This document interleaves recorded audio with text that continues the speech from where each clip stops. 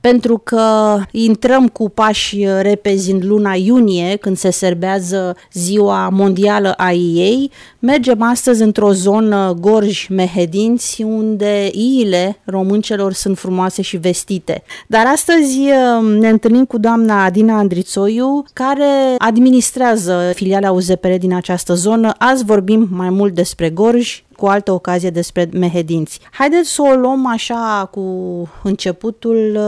Cum a luat naștere această filială? Mă bucur că UZPR-ul central a ajuns aici în zona noastră de sud-vest, zonă de profunde tradiții. Ca să vorbim direct despre subiect, luna iunie înseamnă o aniversare a noastră. Facem exact 2 ani de când s-a constituit filiala Gorj Mehedinți a UZPR, prin fuziunea grupurilor din cele 2 județe vecine. Pentru că nu exista un număr suficient pentru a constitui filiale independente, ne-am strâns așa într-un grup mai mare și la propunerea fostului nostru președinte, domnul Doru Dinu Glăvan, am constituit această filială, dându-mi se și o responsabilitate în acest sens. Nu mă cunoșteam foarte bine cu domnul Doru Dinu Glăvan, însă datorită recomandărilor, din cadrul filialei, dânsul a luat în considerare părerile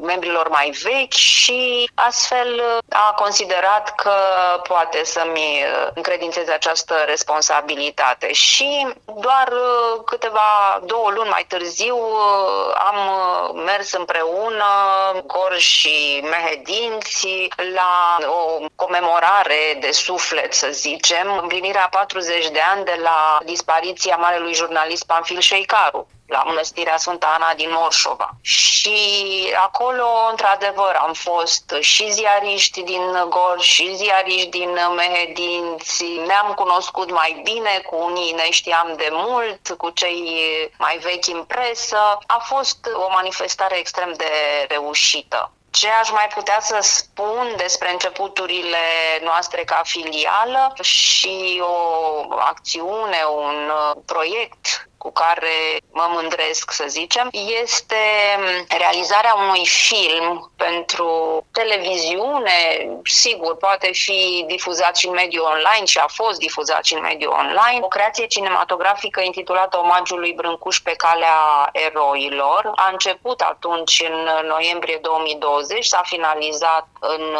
primele luni ale anului următor. A fost posibil datorită parteneriatului cu Primăria Municipiului Târgu Jiu, cu sprijinul Centrului de Cercetare, Documentare și Promovare Constantin Brâncuș din Târgu Jiu, niște ONG-uri locale, Asociația Acasă la Brâncuș, Liga Femeilor Gorjene Aretia Tătărăscu. Actorul principal, sigur, un cantautor, Sergiu Cioiu, este cel care a locuit mulți ani în Canada, dar a revenit în țară și a reușit să ne mobilizeze pe toți cu acest proiect extraordinar. Ideea i-a aparținut din nou regretatului nostru președinte Dinu Doru Glăvan, însă, cum spuneam, Sergiu Cioiu a fost actorul și cântărețul care a interpretat câteva din piesele lui Alexandru Mandi, dedicate operelor componente ale ansamblului monumental brâncușian de la Târgu Jiu. În acest proiect s-au prins și alte instituții gorjene și a fost lansat filmul în februarie, cu ocazia sărbătorii naționale Ziua Brâncuș, pe scena Teatrului Dramatic Elvira Godeanu din Târgu Jiu. A fost evenimentul transmis și la televiziunea din Craiova, pe TVR3, online, este disponibil pe YouTube. Un început de bun augur al filialei. A fost un început de bun augur, într-adevăr, în pofida, pandemiei, că 2020 a fost chiar an de pandemie, 2021 am încercat să ne tragem sufletul după ce s-a întâmplat și am extins filiala, în sensul de a primi mai mulți membri. În prezent sunt 19 deja acum se mai adaugă încă 3, 22 de gorjeni și 11 sau 12 mehedințeni. Deci nu suntem o filială mare, suntem și foarte tineri, dar sperăm ca dintre jurnaliștii tineri să se alăture nouă din ce în ce mai mulți. Sunt și jurnaliști încă în activitate, jurnaliști cu potențial maxim, să zicem, la vârsta de 40, între 40 și 50 de ani. Sunt jurnaliști cu experiență, de formație jurnalistică, adică cu studii în domeniu și care activează în presa scrisă, în televiziune, în radio. O uniune cu inimă tânără și să ne așteptăm la lucruri frumoase în continuare. Ne dorim foarte mult. Noi încercăm să ne facem cunoscuți, dar nu numai asta, să participăm la evenimentele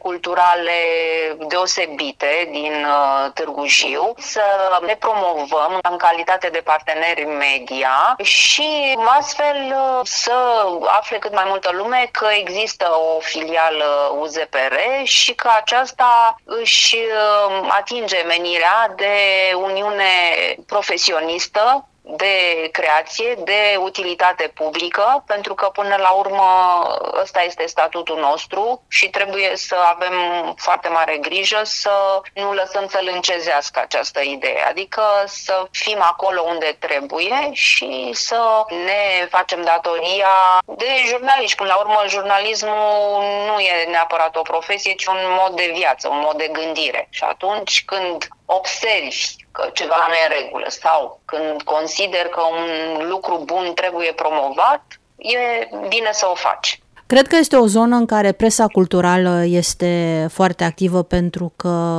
vorbim de Acasă la Brâncuș, vorbim de toate casele memoriale, toate tradițiile, obiceiurile din această zonă. Da, într-adevăr. Aș putea zice că nu este lună în cursul unui an în care să nu se desfășoare 1-2 evenimente majore sau chiar mai multe în timpul verii. Orice s-ar întâmpla, nu lipsesc aniversările legate de Brâncuș în februarie, comemorarea lui în martie. Se desfășoară în octombrie un alt eveniment dedicat ansamblului monumental Calea Eroilor, pentru că acesta a fost inaugurat în 27 octombrie 1938 și de atunci noi numărăm anii de la care acest ansamblu ne-a dus pe noi, pe târgujeni, în universalitate.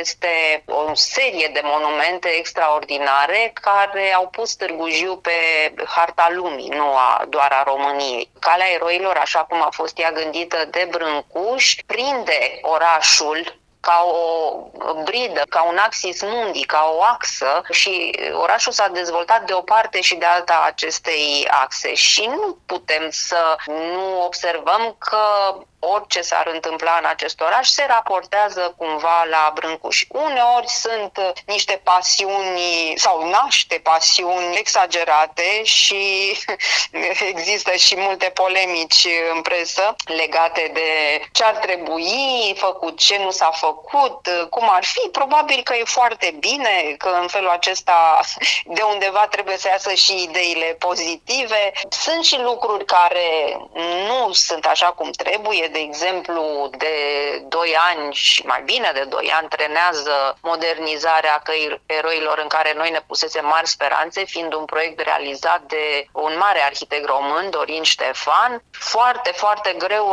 a mers punerea în practică a acestui proiect. Aici, sigur, unii jurnaliști au pus degetul pe rană, alții probabil au mai așteptat să vadă ce se întâmplă. Ne-am dorit de foarte mulți ani ca acest ansamblu să fie înscris în UNESCO, dar nu s-a întâmplat, au fost 2 tentative, odată cu respingerea dosarului, apoi cu retragerea lui. Deci sunt lucruri care trebuie să stea în atenția jurnaliștilor din Gorj. Și este nevoie și de opinii pro și opinii contra, pentru că doar așa se naște dialogul. Da, categoric. Iar în ceea ce privește tradițiile, de 2 ani la Peștișani se desfășoară în luna iunie festivalul ei. Și iată că ne întoarcem la punctul de unde plecasem inițial, referitor la tradiții și obiceiuri. Peștișani este și comuna care include satul Hobița, satul natal al lui Constantin Brâncuș, și acolo primarul și o mână de oameni, ONG-ul, sprijiniți și de autoritățile județene, au reușit să organizeze acest festival al ei, care are mare succes, zicem noi. Adică așa am sesizat că sunt oameni interesați, se adună atunci pe 21 iunie și în special poartă aceste extraordinar de frumoase obiecte vestimentare care sunt iile, cămășile populare oltenești. Și care întotdeauna dau naștere unor subiecte menite să iasă din penița unui jurnalist sau din microfonul unui reporter. Așa cum spuneam, presa culturală este foarte importantă în tot ceea ce înseamnă jurnalism, în tot ceea ce înseamnă și partea scrisă și audio și video. Da, categoric, mai ales că Gorjul este binecuvântat de Dumnezeu și cu niște locuri superbe, adică să ne gândim și la domeniul turistic, care consider eu că trebuie promovat mult mai mult, deși an la rând, zeci de ani, să zicem, doar anumite zone ale României au fost promovate, probabil ținând și de o politică centrală. Este cazul ca oamenii, turiștii, să descopere și mai mult Gorjul. Probabil că foarte mulți știau de aceste locuri, dar eu cred că vom găsi acei jurnaliști care deja au semnalat anumite zone, anumite inițiative locale care pot să atragă turiști. În zona Baia de Fier, în zona Novaci. Deci chiar avem niște locuri extraordinar de frumoase. Nu mai vorbesc de turismul religios acesta, de pelerinaj. Și nu neapărat, pentru că se pot îmbina toate. Adică și turismul de drumeție, cu escaladă, cu fiecare ce-și dorește, și cu cel de vizitare a mănăstirilor. Gorj sunt foarte, foarte multe mănăstiri frumoase, ridicate încă din secolul XIV, cum este Tizmana, apoi avem Lainici, Polovrad și apoi cele venind mai spre zilele noastre, Crazna, Schituri, de asemenea, care sunt așezate în locuri mai retrase, dar care de asemenea înseamnă foarte mult pentru viața religioasă și care au însemnat foarte mult pentru Biserica Ortodoxă a țării românești la începuturile sale. Aici, iată, o legătură și cu partea de Mehedinți și venind dinspre Serbia, cuviosul Nicodim de la Tizmana, care este înmormântat acolo, a venit din Serbia. A încercat și chiar a ridicat niște mănăstiri prin Mehedinți, dar până nu a ajuns la Tizmana, unde îi se arătase în vis că trebuie să ridice o mănăstire deasupra unei căderi de apă, nu s-a oprit din drumul lui. Și astăzi avem una dintre cele mai frumoase mănăstiri din țara românească, care este mănăstirea Tizmana, și unde au poposit și domnitori ai țării românești, Mircea cel Bătrân și alții. De asemenea, Gorjul înseamnă și speologie. Avem foarte, foarte multe peșteri pentru cei care nu știu. Chiar aici se pot face cercetări, dar și coborâri în astfel de peșteri și, de asemenea, deplasări de grupuri turistice. Sunt câteva peșteri amenajate, altele mult mai multe neamenajate, dar acelea sunt pentru speologi. Iată câte subiecte și ce subiecte pentru jurnaliștii tineri, cei care vin din urmă, își pot încerca condeiul, își pot încerca microfonul pentru reportaje. descoperind sau redescoperind toate aceste locuri prin prisma secolului 21, prin modul lor de a vedea lucrurile altfel. Da. Și cu tehnologia adaptată și care le place lor atât de mult. Îmi aduc aminte că la începuturile activității mele în jurnalism venisem dintr-o altă zonă. Mi se părea atât de fascinant că descopeream personalități culturale de care, sigur, mai auzisem în școală, dar deja cercetam locurile lor de origine, unde s-au născut, ce au făcut, cercetam în biblioteci. Acum accesul este mult mai facil la informație, însă tentația este de a fi puțin superficial, pentru că nu întotdeauna internetul ne și oferă anumite informații în detaliu. Sfatul meu întotdeauna pentru jurnaliștii mai tineri a fost să se ducă totuși la sursa scrisă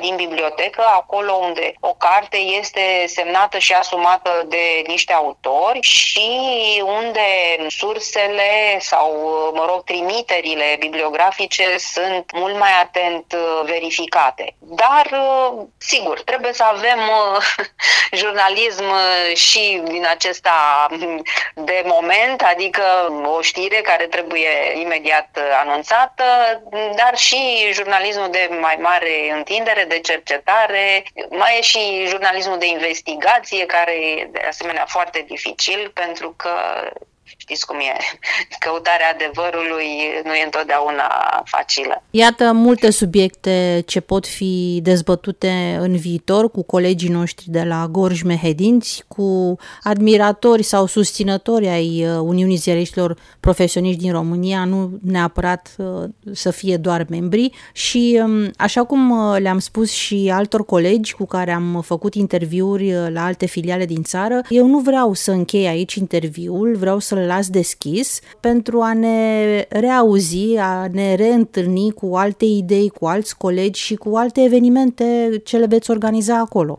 Sigur, cu mare drag. Este chiar o ocazie nemaipomenită pentru a face cunoscute activitățile și evenimentele de la Gorj, pentru că până la urmă ăsta este rolul jurnalismului și promovându-le printre colegii noștri din întreaga țară, asta înseamnă dintr-o dată o multiplicare extraordinară a informației. Așadar, la bună vedere și la bună reauzire și Doamne ajută să vă iasă totul așa cum vă doriți. Și noi ne dorim, Doamne ajută, mulțumim pentru sprijin și pentru această posibilitate de a ne face cunoscuți în țară și dincolo de granițe, atunci când se poate.